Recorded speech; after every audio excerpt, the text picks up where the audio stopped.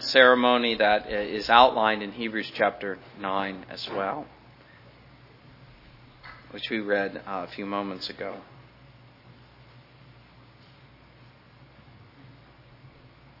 And hear the word of God. Now he said to Moses, "Come up to the Lord, you and Aaron, Nadab and Abihu, and 70 of the elders of Israel, and worship from afar. And Moses alone shall come near the Lord, but they shall not come near, nor shall the people go up with him." So Moses came and told the people all the words of the Lord and all the judgments, and all the people answered with one voice and said, "All the words which the Lord has said we will do." And Moses wrote all the words of the Lord. Then he rose early in the morning and built an altar at the foot of the mountain, and 12 pillars according to the 12 tribes of Israel. And he sent young men of the children of Israel who offered burnt offerings and sacrificed peace offerings of oxen to the Lord. And Moses took half the blood and put it in basins, and half the blood he sprinkled on the altar. Then he took the book of the covenant and read it in the hearing of the people, and they said, "All that the Lord has said we will do, and be obedient." And Moses took the blood and sprinkled it on the people and said, "This is the blood of the covenant, which the Lord has made with you according to all these words." That's what was quoted, by the way, in Hebrews 9. Then Moses went up, also Aaron, Nadab, and Abihu, and 70 of the elders of Israel, and they saw the God of Israel, and there was under his feet, as it were, a paved work of sapphire stone, and it was like the very heavens in its clarity. But on the nobles of the children of Israel he did not lay his hand, so they saw God, and they ate and drank.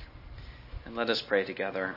Our Father in heaven, we thank you for this word, something which indeed is terribly significant when we consider it in light of not just the Old Covenant, but its relation to the New Covenant and laying these fundamental structures of redemption.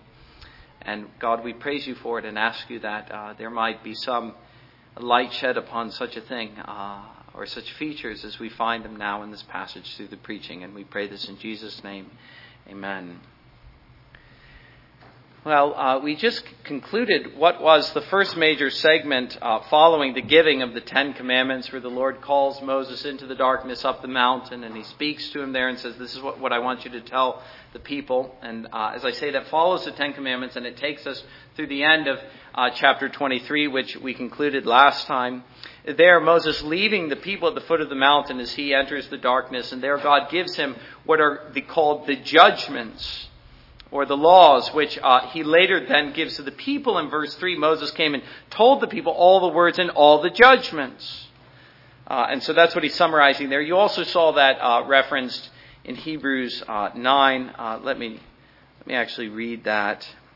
He said, "For when Moses," verse 19, "had spoken every precept to all the people according to the law, he took the blood." And so he gives them the law that the Lord has given him, and then we see this covenant ceremony commences. And so that's what we have in chapter 24.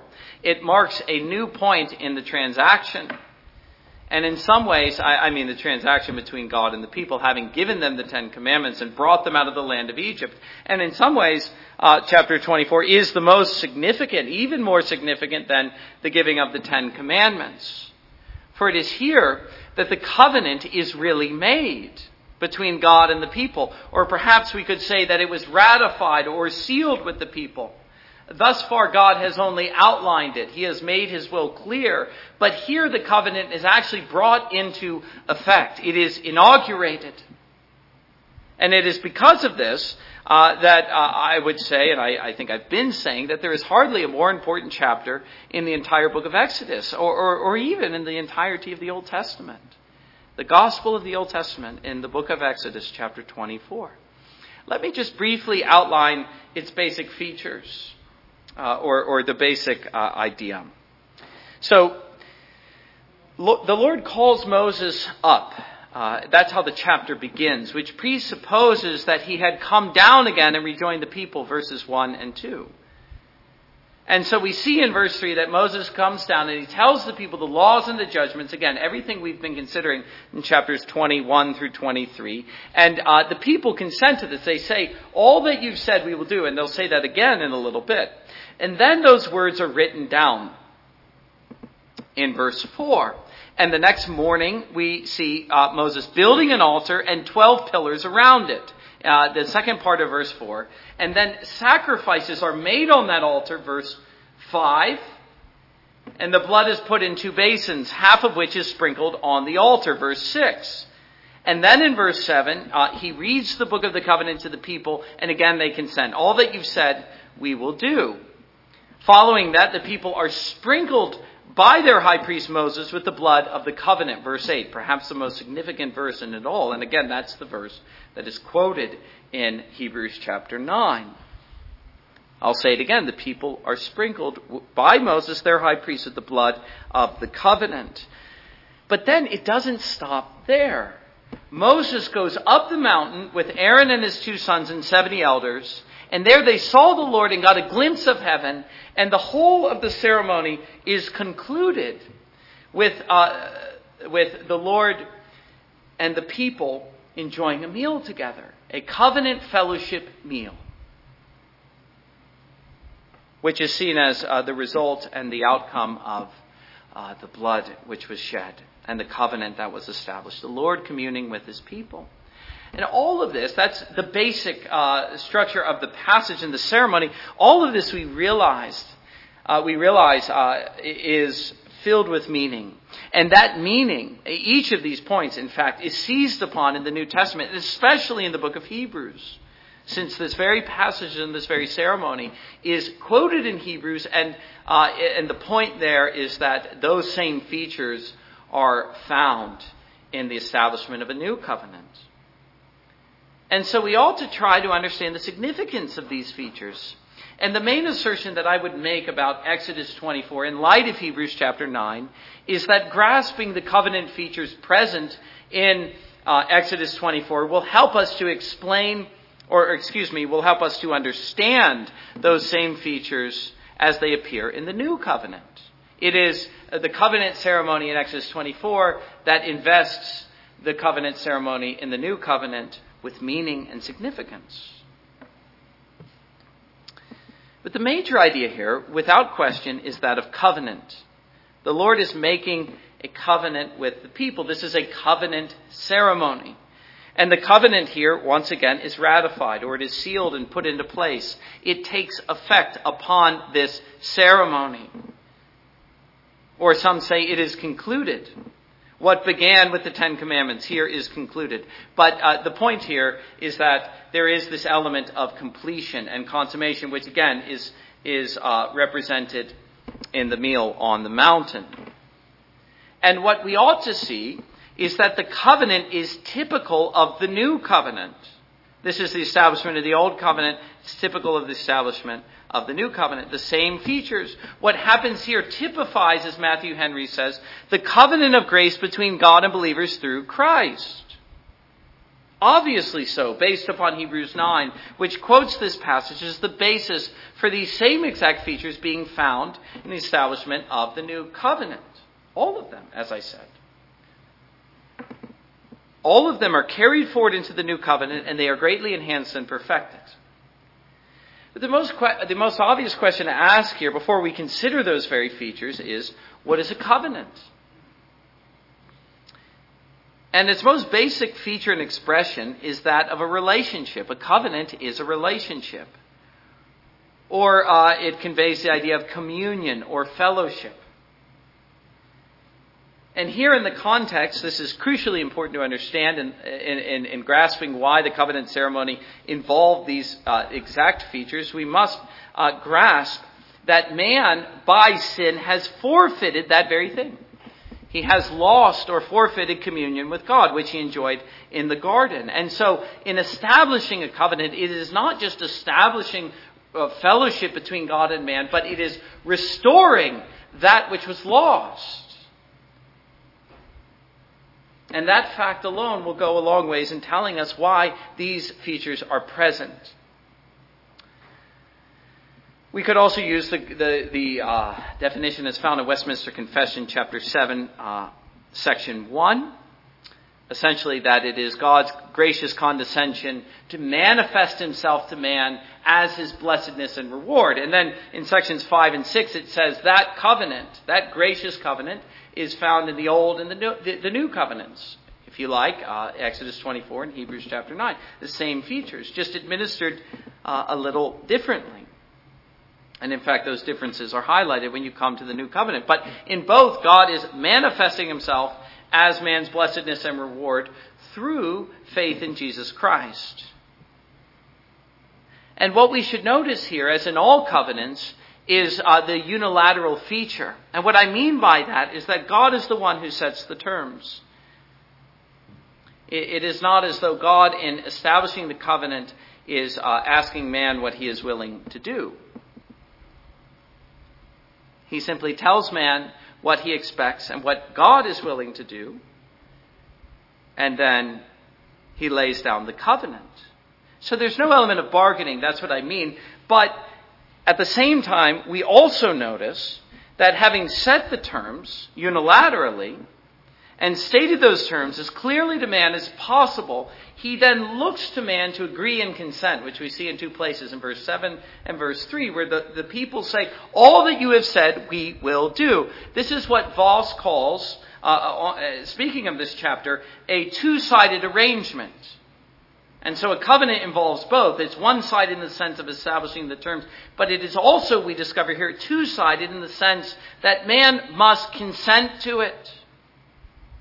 Not in the sense, once again, that man has any part in setting the terms or in establishing the covenant or deciding what that covenant will look like, but solely in the sense that God, having done so, calls upon man to consent.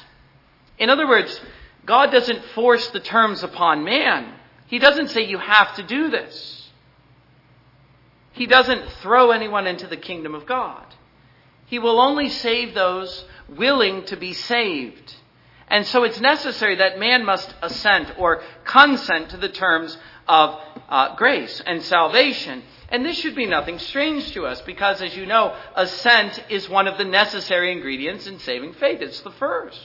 There's others as well, such as trust, but assent is the first thing. You have to agree to the terms. So this is nothing new or old to find the Lord requiring this of the people. Abraham must believe. Genesis chapter 15, and you see the covenant ceremony there with the shedding of blood once again. Here the people must agree. All that you've said we will do. We, when the kingdom of God is presented to us in the New Testament, must repent and believe in order to be saved. There must in that sense be agreement or consent. God says to man, here are the terms of salvation.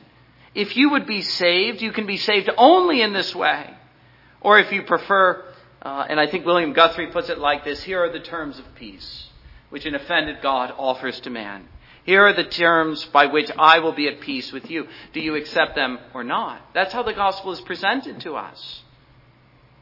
I would add to that, not just the idea of consent, but involved in that consent, there is also a sense in which we really ought to delight in those terms, or else our assent is nothing.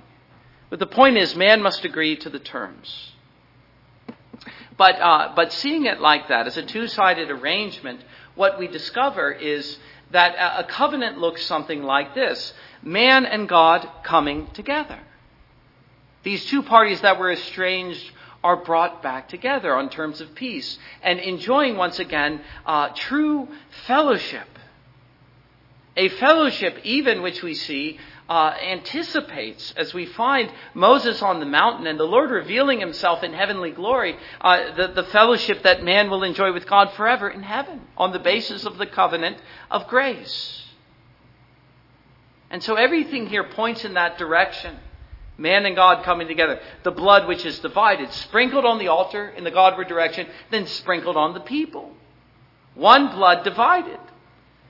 But in this twofold sprinkling, bringing the two parties together. Again, the covenant meal at the end. Or how about this? God speaking and the people responding. Something deeply covenantal in that fact as well. In fact, that idea forms the very basis of the fundamental idea of Reformed worship, which is the dialogical principle of worship, that God speaks to us and we respond in turn. And it's this ongoing covenantal conversation that describes what our worship looks like.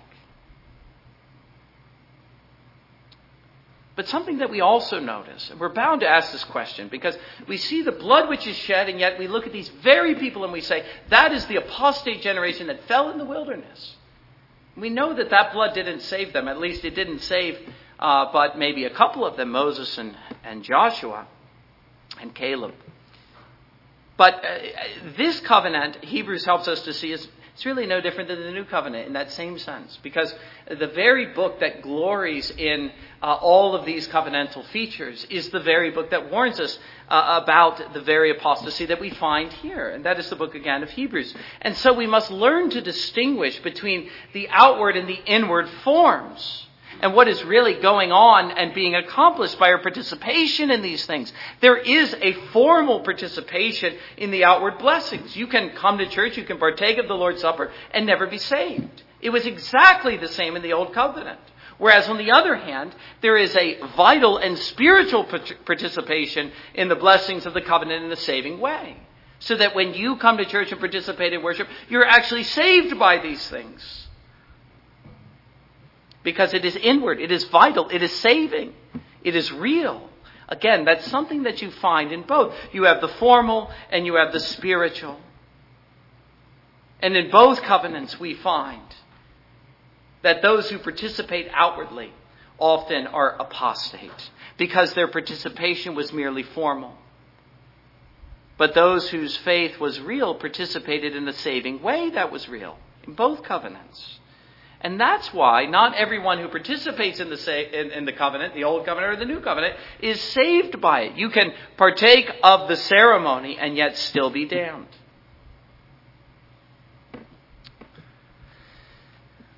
But now I want to look at these very features that we find in this covenant ceremony. The features which are present in the old and brought into the new, as we find in Hebrews chapter 9. The features which are common to both covenants. And so let me say that what makes the new covenant new, Hebrews helps us to see this very clearly, is not that the features are new. The features are the same. But that the old features are now better and perfect. Again, we could look at those as quotes, because those are the exact words that the book of Hebrews uses. The same features, but which are now better and perfect. And here I'm a little more interested in following the outline as found in Hebrews chapter 9 than what we have in Exodus chapter 24. But it's clear that the argument is the same. It's the same argument in both. There are 5 features, although really I think we could go even beyond that. But these are the main ones that they share in common. And you find them in both chapters. And the first is the blood. The blood is the crucial idea in both. This is the blood of the covenant, he says in Exodus 24:8. That is really the key idea, and everything is seen to depend upon the blood. And then we find the blood is really, in Hebrews chapter 9, the central idea there as well. Verses 11 through 14 and then 18 through 22, especially 18 through 22. Matching or mirroring Exodus 24, verses 6 through 8.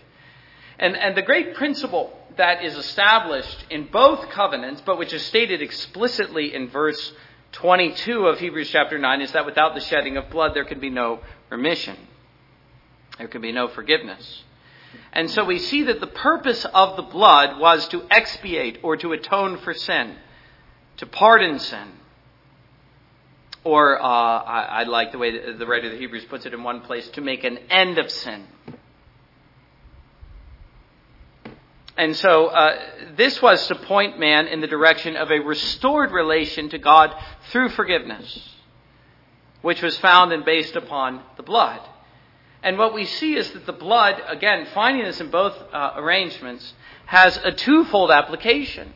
And very often we Christians miss the second of these, but they're both full of significance. And I'm just briefly summarizing really what was a whole series of sermons in Hebrews.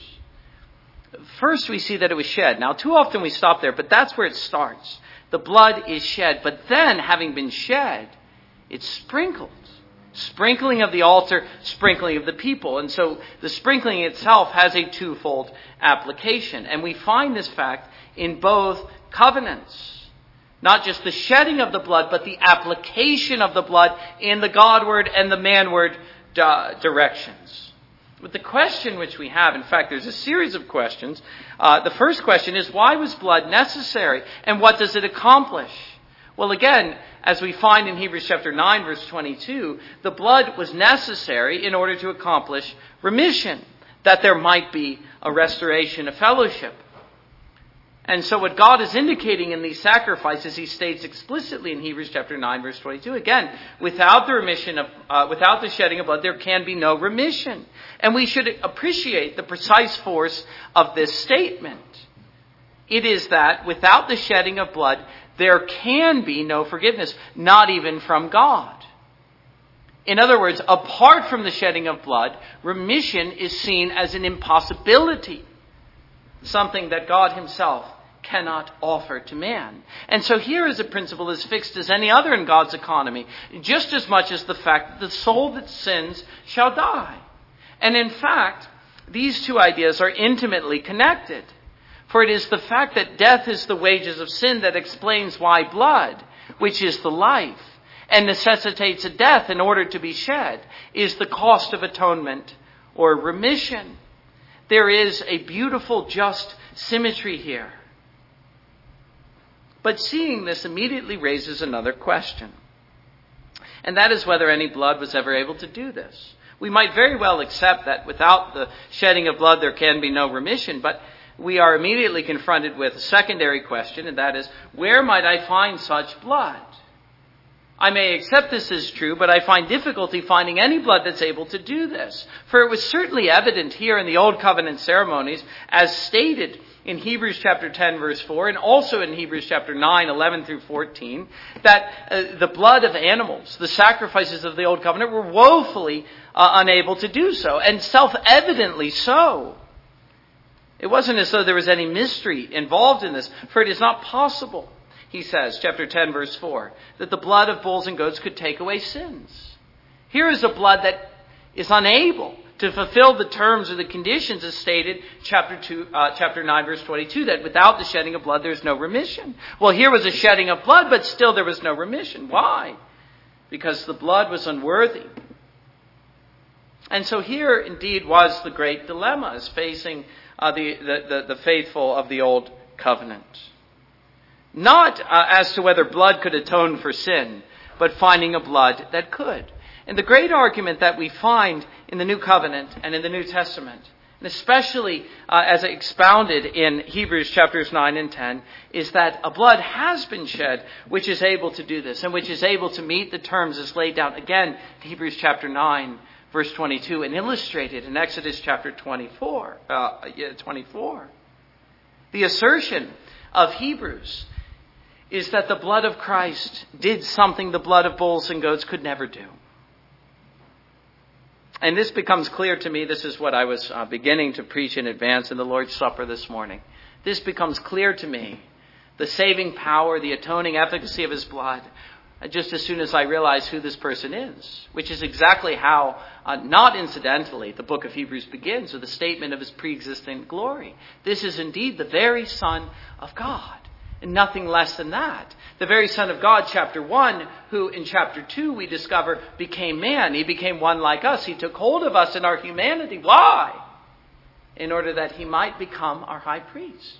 In order that he might, in his manhood, shed his blood for us. And so the question which I have, the thing that amazes me is not that his blood really can atone for my sin. I have no difficulty there. The thing that amazes me, and that even now I grapple to comprehend, is that he should have any blood to shed, the very Son of God. And yet, again, that is the assertion of the New Covenant, the incarnation of the Son of God, that the Word became flesh in order that in his flesh he might bear my sin and shed his blood, the very blood of the Son of God and the God-man for my sin. That is the mystery which is revealed in the incarnation. And there indeed we find a blood which is able not only to atone for sin, but a blood, he says later on in chapter 9, which is worthy to be sprinkled upon the heavenly tabernacle or the heavenly sanctuary. You couldn't take the blood of bulls and goats and sprinkle it there, perhaps on the pattern or the copies that were found in the tabernacle. But Christ's blood is worthy and sufficient and able not only to cleanse my guilty conscience and to remove the stain of sin from my guilty flesh, but even to sanctify and to prepare a place for me in the inner sanctum of God's holiness in heaven. Hebrews chapter 9, verse 23, therefore it was necessary that the copies of the things in heaven should be purified with these, that is the blood of bulls and goats in the tabernacle, but the heavenly things themselves with better sacrifices than these. For Christ does not enter the holy places made with hands, which are copies of the true, but into heaven itself, now to appear in the presence of God for us, not that he should offer himself often, as the high priest enters the most high place every year with the blood of another. He then would have had to suffer often since the foundation of the world. But now, once at the end of the ages, he appeared to put away sin by the sacrifice of himself. There is the glory of the gospel. The revelation of the mystery. The blood which saves. The terms are fulfilled. Hebrews chapter 9, verse 22.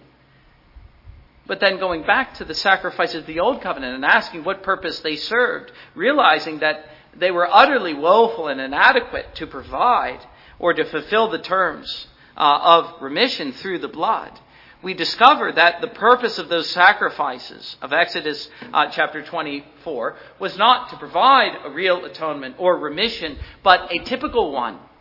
I'll say that again, not to provide a real atonement, but a typical one. In other words, they were pointers that pointed us in the direction that would lead us ultimately to the cross of Calvary.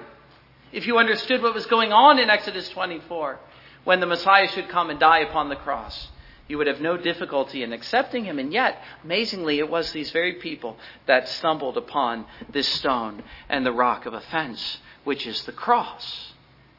Even though it was those very sacrifices that made clear that blood was necessary for expiation, while at the same time making clear that the blood that was actually offered could not achieve this. These sacrifices laid down the essential features of atonement without actually achieving it. That was something, again, which was self-evident in so many ways. That it was animals, that it was repeated, that the high priest would die. Everything in the Old Covenant pointed in this direction to its own insufficiency, but also in laying down the structures of redemption so that when the New Covenant should come in the dawn and coming of Christ, especially in that he should shed his blood for me and cause me to participate in that blood not only being shed, but then sprinkled, then it all becomes clear. We become aware that God's procedure laid down in Exodus 24 was now being realized. But the next category, I said there were 5 features that are present in this covenant, and actually the next one is the word covenant. And if you read Hebrews chapter 9, you'll see this. Now, you say we've already said that, and we have, but it must now be reconsidered in light of the point that was just made, the place of the blood in relation to the covenant. For the covenant itself is said to depend upon the blood and not to take effect until the blood is shed and sprinkled, if we understand a covenant as a relationship that is restored on account of sin. It is the blood which ratifies or inaugurates the covenant. It is, in fact, the blood of the covenant, we read in Exodus chapter 24, verse 8. Not just the blood in relation to the covenant, but the blood of the covenant. So that in a pivotal way, the covenant consists in the blood itself and is found there. It is the fundamental transaction that makes the covenant possible once sin is entered in. Again, the shedding and the sprinkling of the blood. And we see this likewise in what the Lord says with regard to the institution of the new covenant meal, namely the Lord's Supper, where he says, "This is my blood of the covenant, which is shed for you." It is exactly the same principle and exactly the same feature. But the next idea, in many ways, is the most crucial at all. And this is the thing that Exodus 24 highlights and then Hebrews really clinches. And that is the idea of a priest or priesthood. There's no way to make any sense of anything that is said in Exodus 24 or the book of Hebrews or really anything with regard to redemption in the Bible apart from this concept. For why should blood have any effect or offer any help to the people? In other words, what is it about Christ's blood that avails for me? And the answer is his priesthood. It is that he stands in so close a relation to me as to be able to pay for my sin and to bear the penalty for my sin. And then, having done so, to present me to God as one who has been cleansed by his blood. And the reason he's able to do that is because of the concept of the priesthood and because he is my priest. That relationship of representation is what we call a priest. As Hugh Martin says, priesthood rests on a personal relation. His office is absolutely groundless, meaningless, and void, save as he is related and acts for me. He is an ordained agent on behalf of men. And what we see in Exodus chapter 24 is precisely what we see in the New Testament. What we see there is that Moses is acting as the high priest of the people. Moses is the one who makes the sacrifices. Moses is the one who declares God's will to the people. Moses is the one who sheds the blood through the animals and then sprinkles it upon the altar and then upon the people. You see there very naturally and obviously Moses acting as a high priest. And then he goes into heaven, as it were, on their behalf at the top of the mountain. And through him they have access to God. Now, in every way I've just described what a high priest is like. And it is exactly in those same ways that we are to comprehend Christ in his priesthood and his ministry to us and the precise relation that he bears to us as our great high priest. He is the one who declares the will of God to us in giving us the law and giving us Scripture.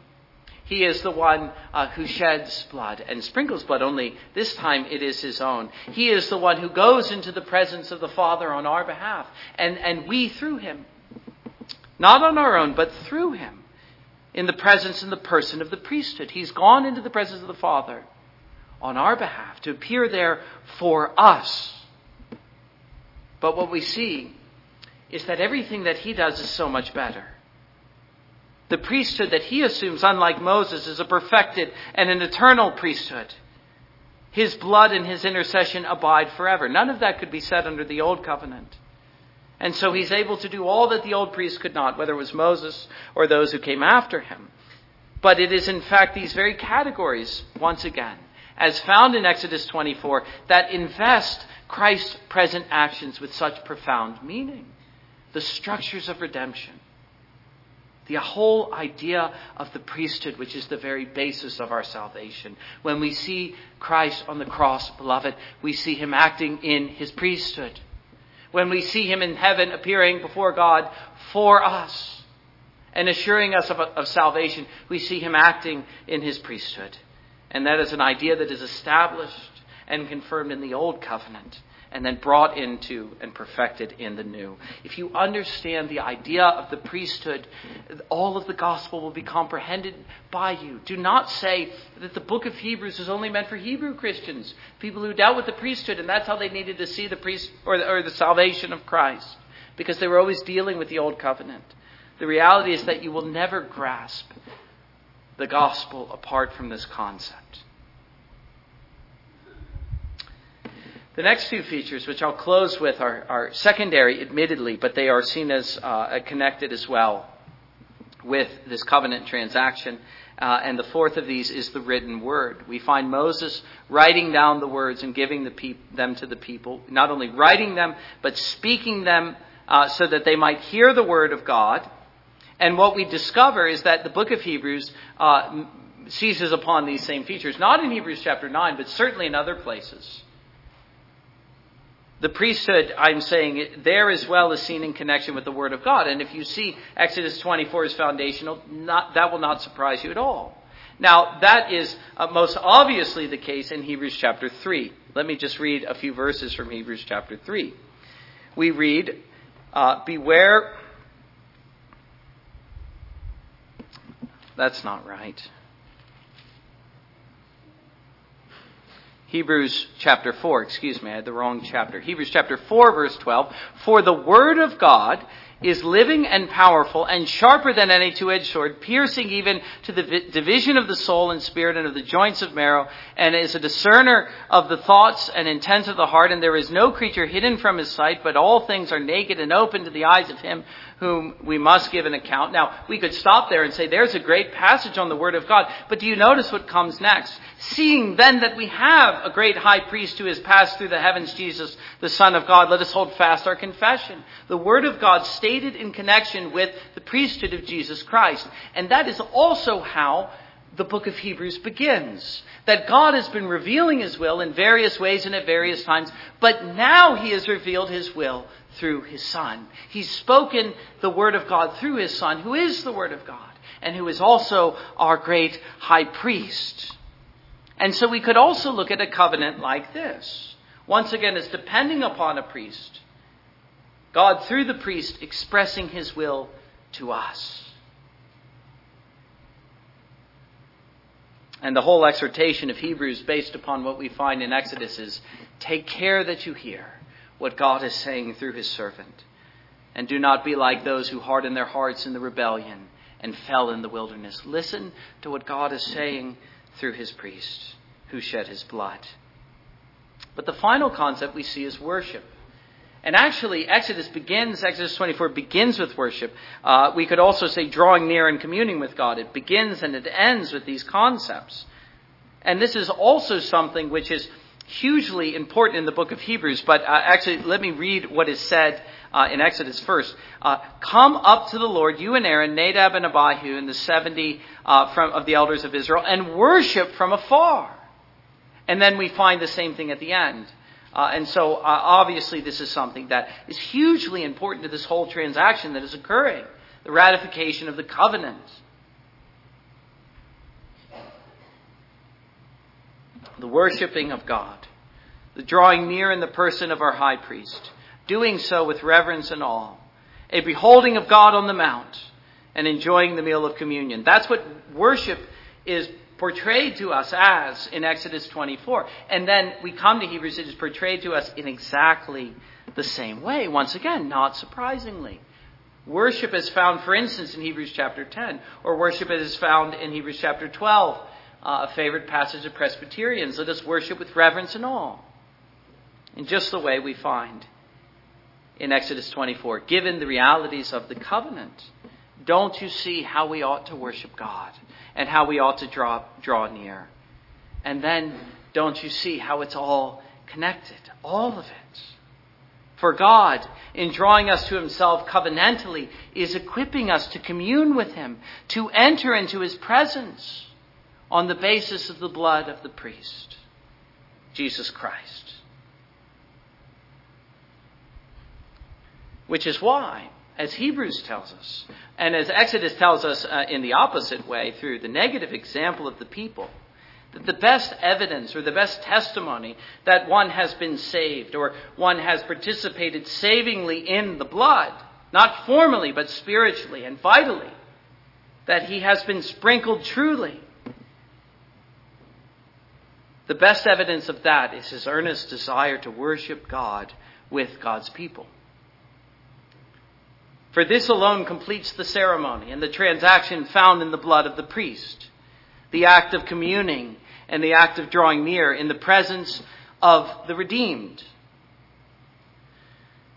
And it is in light of that that you understand not only that emphasis in Exodus chapter 24, but the exhortation especially of Hebrews chapter 10, which is seen, I'm going to read that, I'm sure you know what it is, let us not forsake gathering, that's what it is. But it's not just a general exhortation to go to church, but it is, as in Exodus 24, an exhortation to worship in the context of the covenant and the covenant transaction. And so an exhortation which is intimately tied to the blood of the Savior shed for us. That's why when we worship, we celebrate the Lord's Supper together. That's why we worship with reverence and awe. That's why we worship with a sense of assurance. Because we realize our salvation depends not upon ourselves, but upon His blood.